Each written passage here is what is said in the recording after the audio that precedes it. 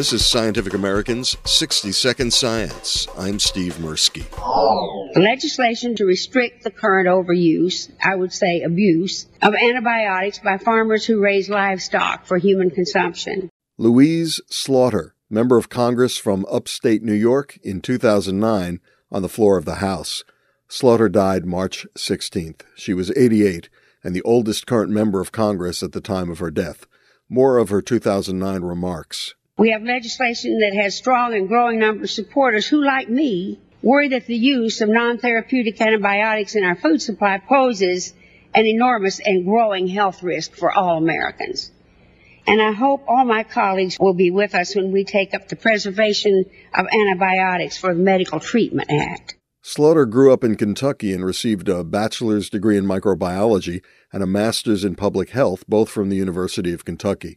She repeatedly introduced legislation to cut down the overuse of antibiotics to promote animal growth, a factor in driving the development of antibiotic-resistant disease.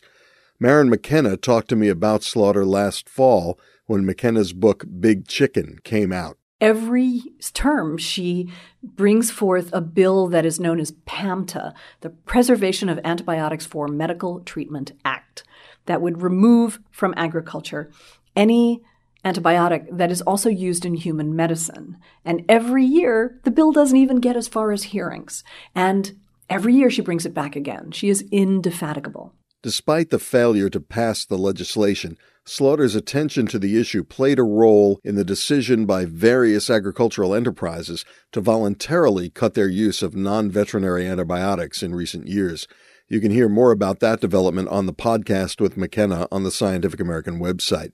Slaughter proposed additional legislation to protect the food supply in general. She was the driving force behind the 2008 Genetic Information Non-Discrimination Act, which prevents insurance companies and employers from using genetic predispositions to discriminate. She was also a leader behind the 1994 passage of the Violence Against Women Act, which funded shelters and educational programs. She was in her 16th term in Congress when she died. Let's start taking the steps to make sure our food supply is as safe as it can be. For Scientific American's 60-Second Science, I'm Steve Mirsky.